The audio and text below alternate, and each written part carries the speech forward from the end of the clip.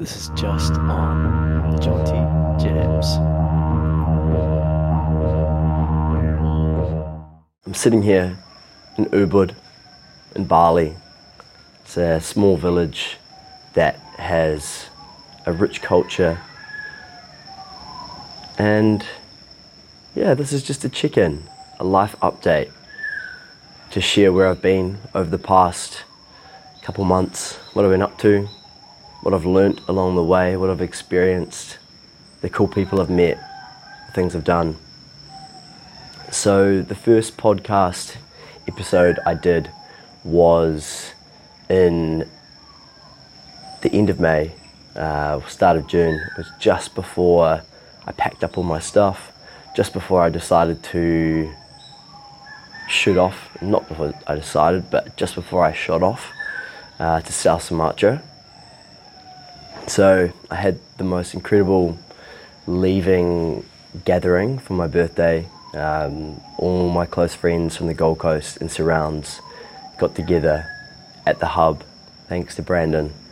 We had an incredible night of connection, of fun. I took everyone through a gentle, short breathwork journey to bring about connection. We did a big cacao ceremony. And yeah, it was just a really incredible way to end my current stint on the Gold Coast. I know I'll probably be back at some stage. And from there I flew to South Sumatra.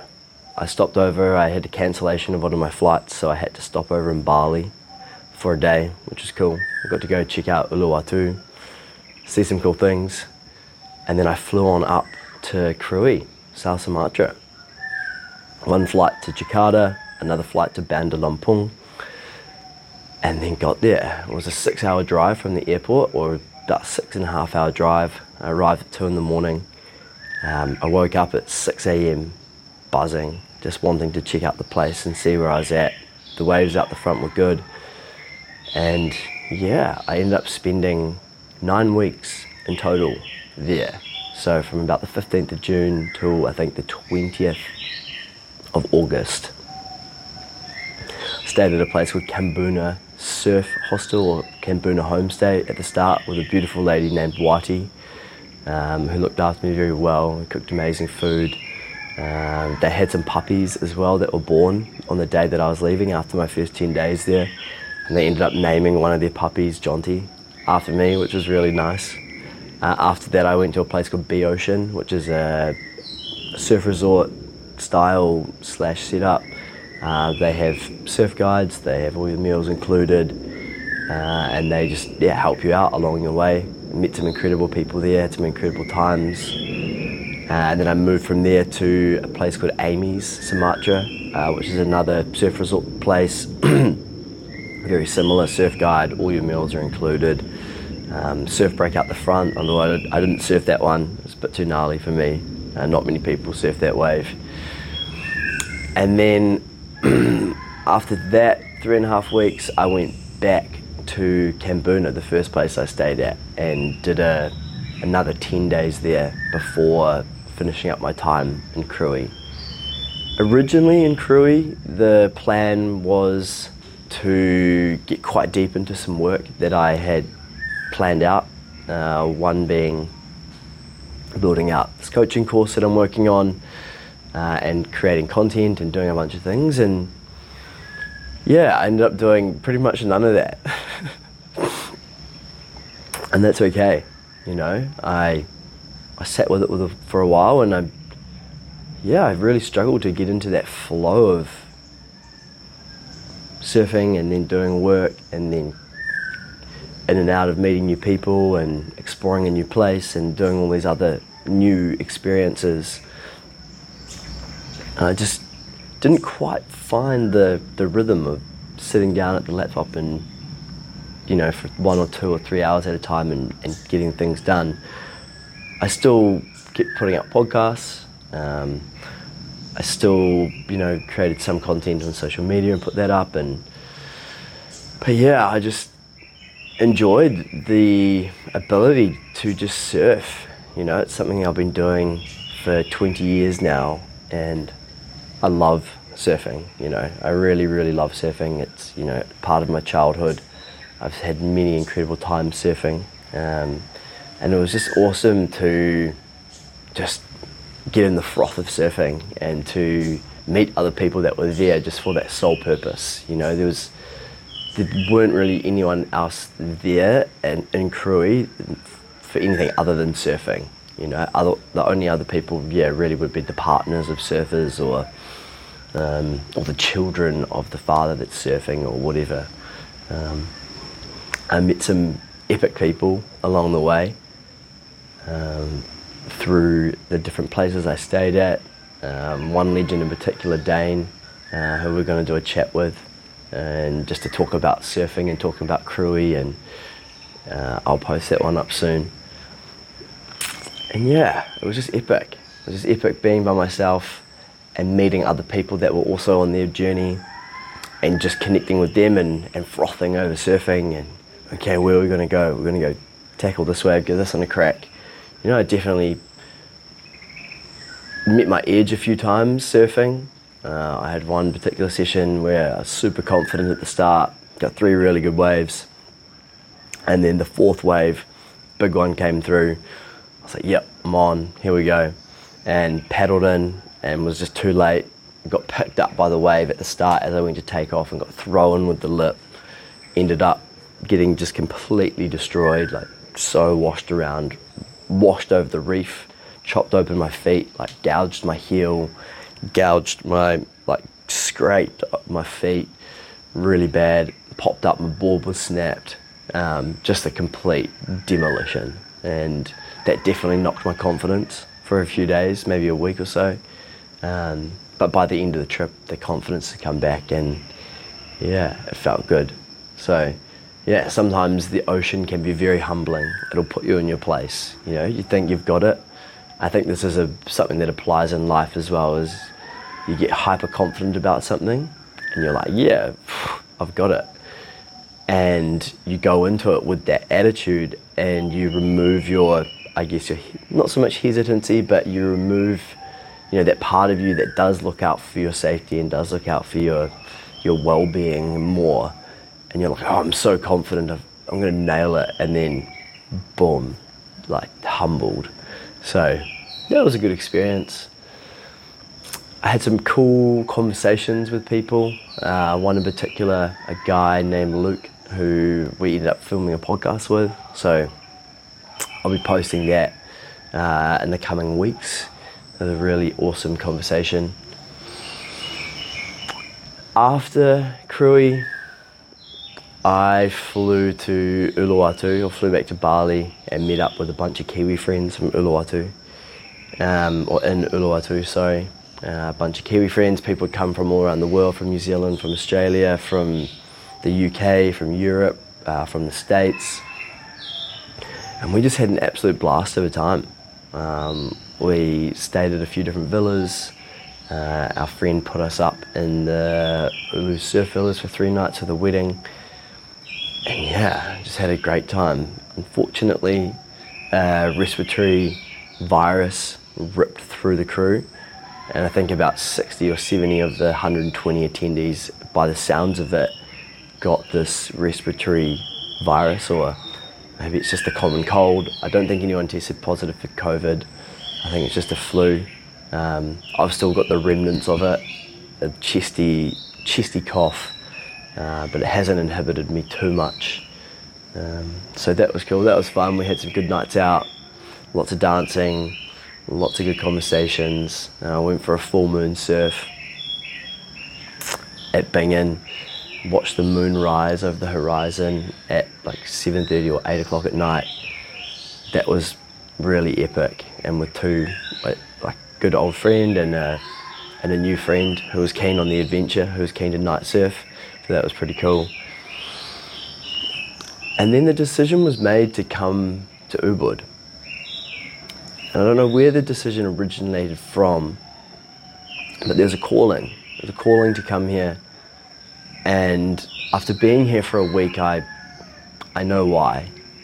There's such a rich culture of creativity here.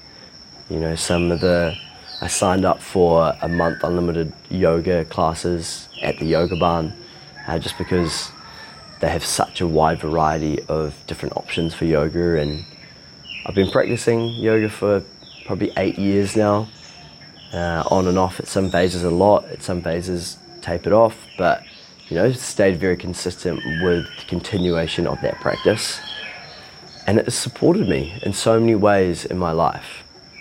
In so many ways, yoga has helped me, whether that's, you know, the classical strengthening and lengthening of my body, strengthening my muscles, lengthening my muscles and my ligaments and my tendons, but also my mind, being able to stay in strong postures and to hold myself through moments of tension, especially when you know, your mind is just screaming at you, like, this hurts, this sucks, don't do this, why are we doing this, why are we in this class, why are we here, this is weird, like whatever the mind comes up with to try and distract us from getting deeper into a practice. So decided to do that. I'm in this cute little homestay.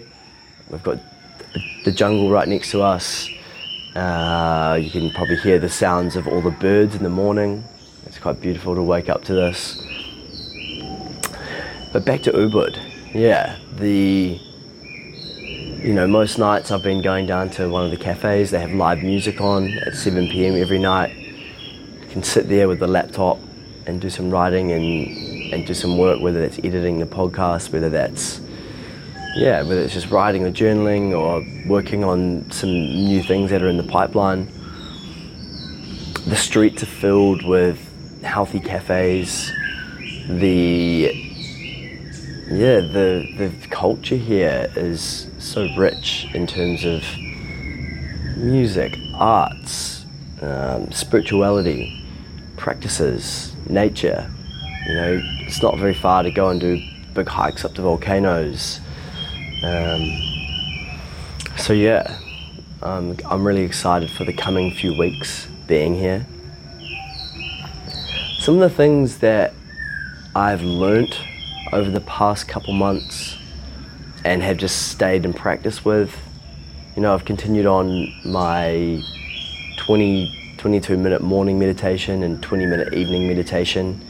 In the morning, I take myself to a practice of self-connection, of just connecting to my center first and foremost, connecting to the core, the earth, my grounding, connecting to above, to spirit, to the universe, to the universal consciousness, connecting to the past moments of now from all my learnings, my lessons, my knowledge and wisdom that I get to bring forth from all the past moments of now,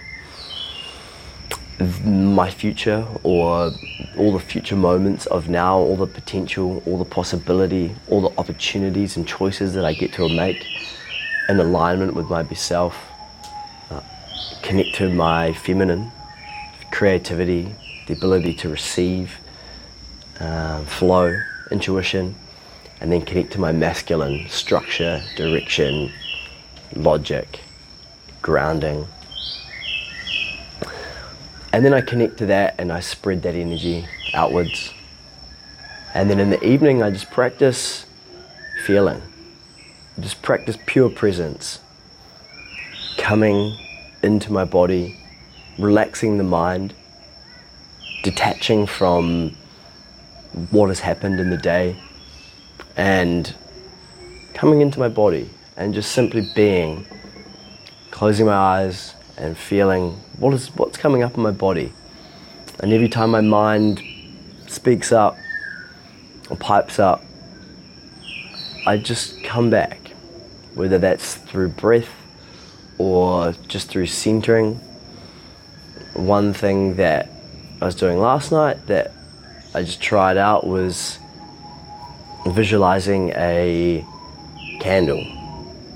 And I'd been reading a book, the Tibetan Book of Living and Dying, and they're talking about your mind as a candle, and all the thought or your body or your stillness or your presence as a candle, the fire that's flickering. and all the thoughts that are coming in your mind are like gusts of wind, and they're trying to blow the candle or the flame, and the flame's flickering around. And so you just practice stilling the flame, given all the wind and all the turbulence and everything that's going on, practicing just stilling the flame and being in that stillness of it all. So that practice is, or that continuation of the morning and evening meditations has, really, first of all, just grounded me in the mornings, centered me and set me up for the day, for whatever's coming. And in the evening, it allows me to decompress before I hop in bed. You know, it allows me to process all the thoughts that are circulating. It allows me to process the day rather than just jumping straight in bed and then having all the thoughts. Sometimes, sometimes I used to be able to just jump in bed and sleep straight away, but also sometimes the day would just be there and you just had to sit with it for a while. Whereas doing the evening meditation and feeling and just being in pure presence and observation of the thoughts, and I guess in a state of non-attachment from the thoughts, and I'm able to find a beautiful center. And quite often afterwards, I've got everything set up so that as soon as I've finished the meditation, I'm just lying straight down into bed. And most times I'm just like out, lights out, happy days, see you in the morning type of thing. So that's been really cool. Also, the practice of disidentifying from the mind. In the past, and this still comes up, is, we have dark thoughts or intrusive thoughts or negative thoughts. And I used to react to these thoughts and reply to them as they were me. Like, in my head, the internal dialogue, Jonty, like, don't say that, Jonty, or Jonty this, Jonty that, Jonty, this is not how we interact. And what I was doing was creating identification with those thoughts as myself. And hey, who's to say that they aren't myself or are myself? It's up for debate. My current belief is that these thoughts are society's conditioning. In the Four Agreements, he talks about the 1,000 voices, and your parents, your siblings, your cousins, your family members, your community, your friends, your teachers, hearing people passing by on the street or sitting next to you in cafes. Thousands of voices that are in your head continually are a concoction of your entire life experiences, and maybe from other lives, if you're into that. And so they're not us. I believe they're not us. And to disidentify with them allows us to come back into our truth, or coming back into our heart space, and to not allow the proliferation of those thoughts to ultimately have control over us, or to take us down into states that are less favorable, whether that's becoming highly anxious or becoming depressed, whether that's worries about moments from the past, or concerns or regrets, or also concerns and anxiety about the future and what the future holds. And those are usually perpetrated by the mind and by the voices in the mind. And when we can start to come into our body and be in a state of presence, and I've found for myself, when I can disidentify and I can just subtly love those thoughts for what they are, but not identify with them as being me, knowing that my truth is in here and that I can come back to presence every time when I just sit and observe and simply be with what is there rather than react or argue with the mind. So that's been a good practice. It's been something to, continually work on and continually build. I know that there are still many ways in which we can improve our interaction with ourselves through our physical, through our mental, through our emotional, through our spiritual components, through how we act in society, in relationships, our finances. And that's the beautiful part about it, is we get to keep growing and we get to keep moving forward. This phase for me now is to discover what style of yoga I would like to study a little bit more of.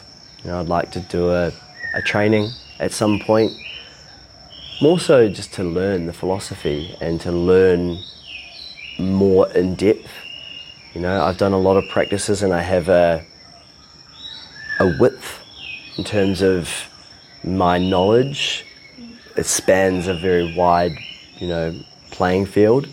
But in terms of depth into many fields, I haven't gone super deep into much. I have in some areas, but I'd like to start to go deeper into the things or experiences or practices in life that have supported me most, and to go a little bit deeper into those and to ultimately learn more and bring more up so that I can share it and I can explain it in a way that can support more people and to allow more people to find their way or their unique set of practices and tools that support them most. Because that's at the end of the day what our journey is about, is to experience and to discover what serves us most in our life, what brings us most joy, what brings us most happiness, what alleviates the conditioning or the suffering of the human experience. And by trying lots of things and by listening and by learning, we get to discover what serves our core the most, or what aligns with our truth state the most. And that's what I've been doing for years, is just trying so many different things, and through that have learned a lot about myself on the way and discovered a set of physical practices that support my body and my physical well-being, discovered mindset tools and techniques that allow me to just identify with the mind, to navigate the mental playing field, practices to feel my emotions, and ways to express my emotions healthily so that they don't outburst into the world or into society around me. And spiritually, new belief systems or new ways of having faith, or how to deepen the faith or the trust in the flow of life. Other than that, it's anything that I've struggled with. Definitely the work part. Definitely there's been a bit of self-beration around having these big aspirations and goals and ideas about what I was going to do, and then the inaction of that led to a series of self-berating thoughts and things that were inhibiting me. Connection. I've spent a lot of time by myself, and there's emotional connection or relational connection that we crave as humans. We crave to be close with someone, and so there's that. But that also just allows me to practice deeper intimacy with myself and to find other ways in which I can be intimate with the world or intimate with my surroundings. And I know that there is a beautiful woman out there, or whatever it may be, and I get to just continue to explore and work on myself, and there will be connections that will come in the future. Other than that, thanks for listening. Thanks for being a part of this journey with me. I want to keep these updates going and go a bit more in depth into my processes and how I navigate life and what I'm learning. So yeah, thank you very much for learning, for listening, for being with me on this journey. It's been a great time, and there's more to come. Peace out. Thank you.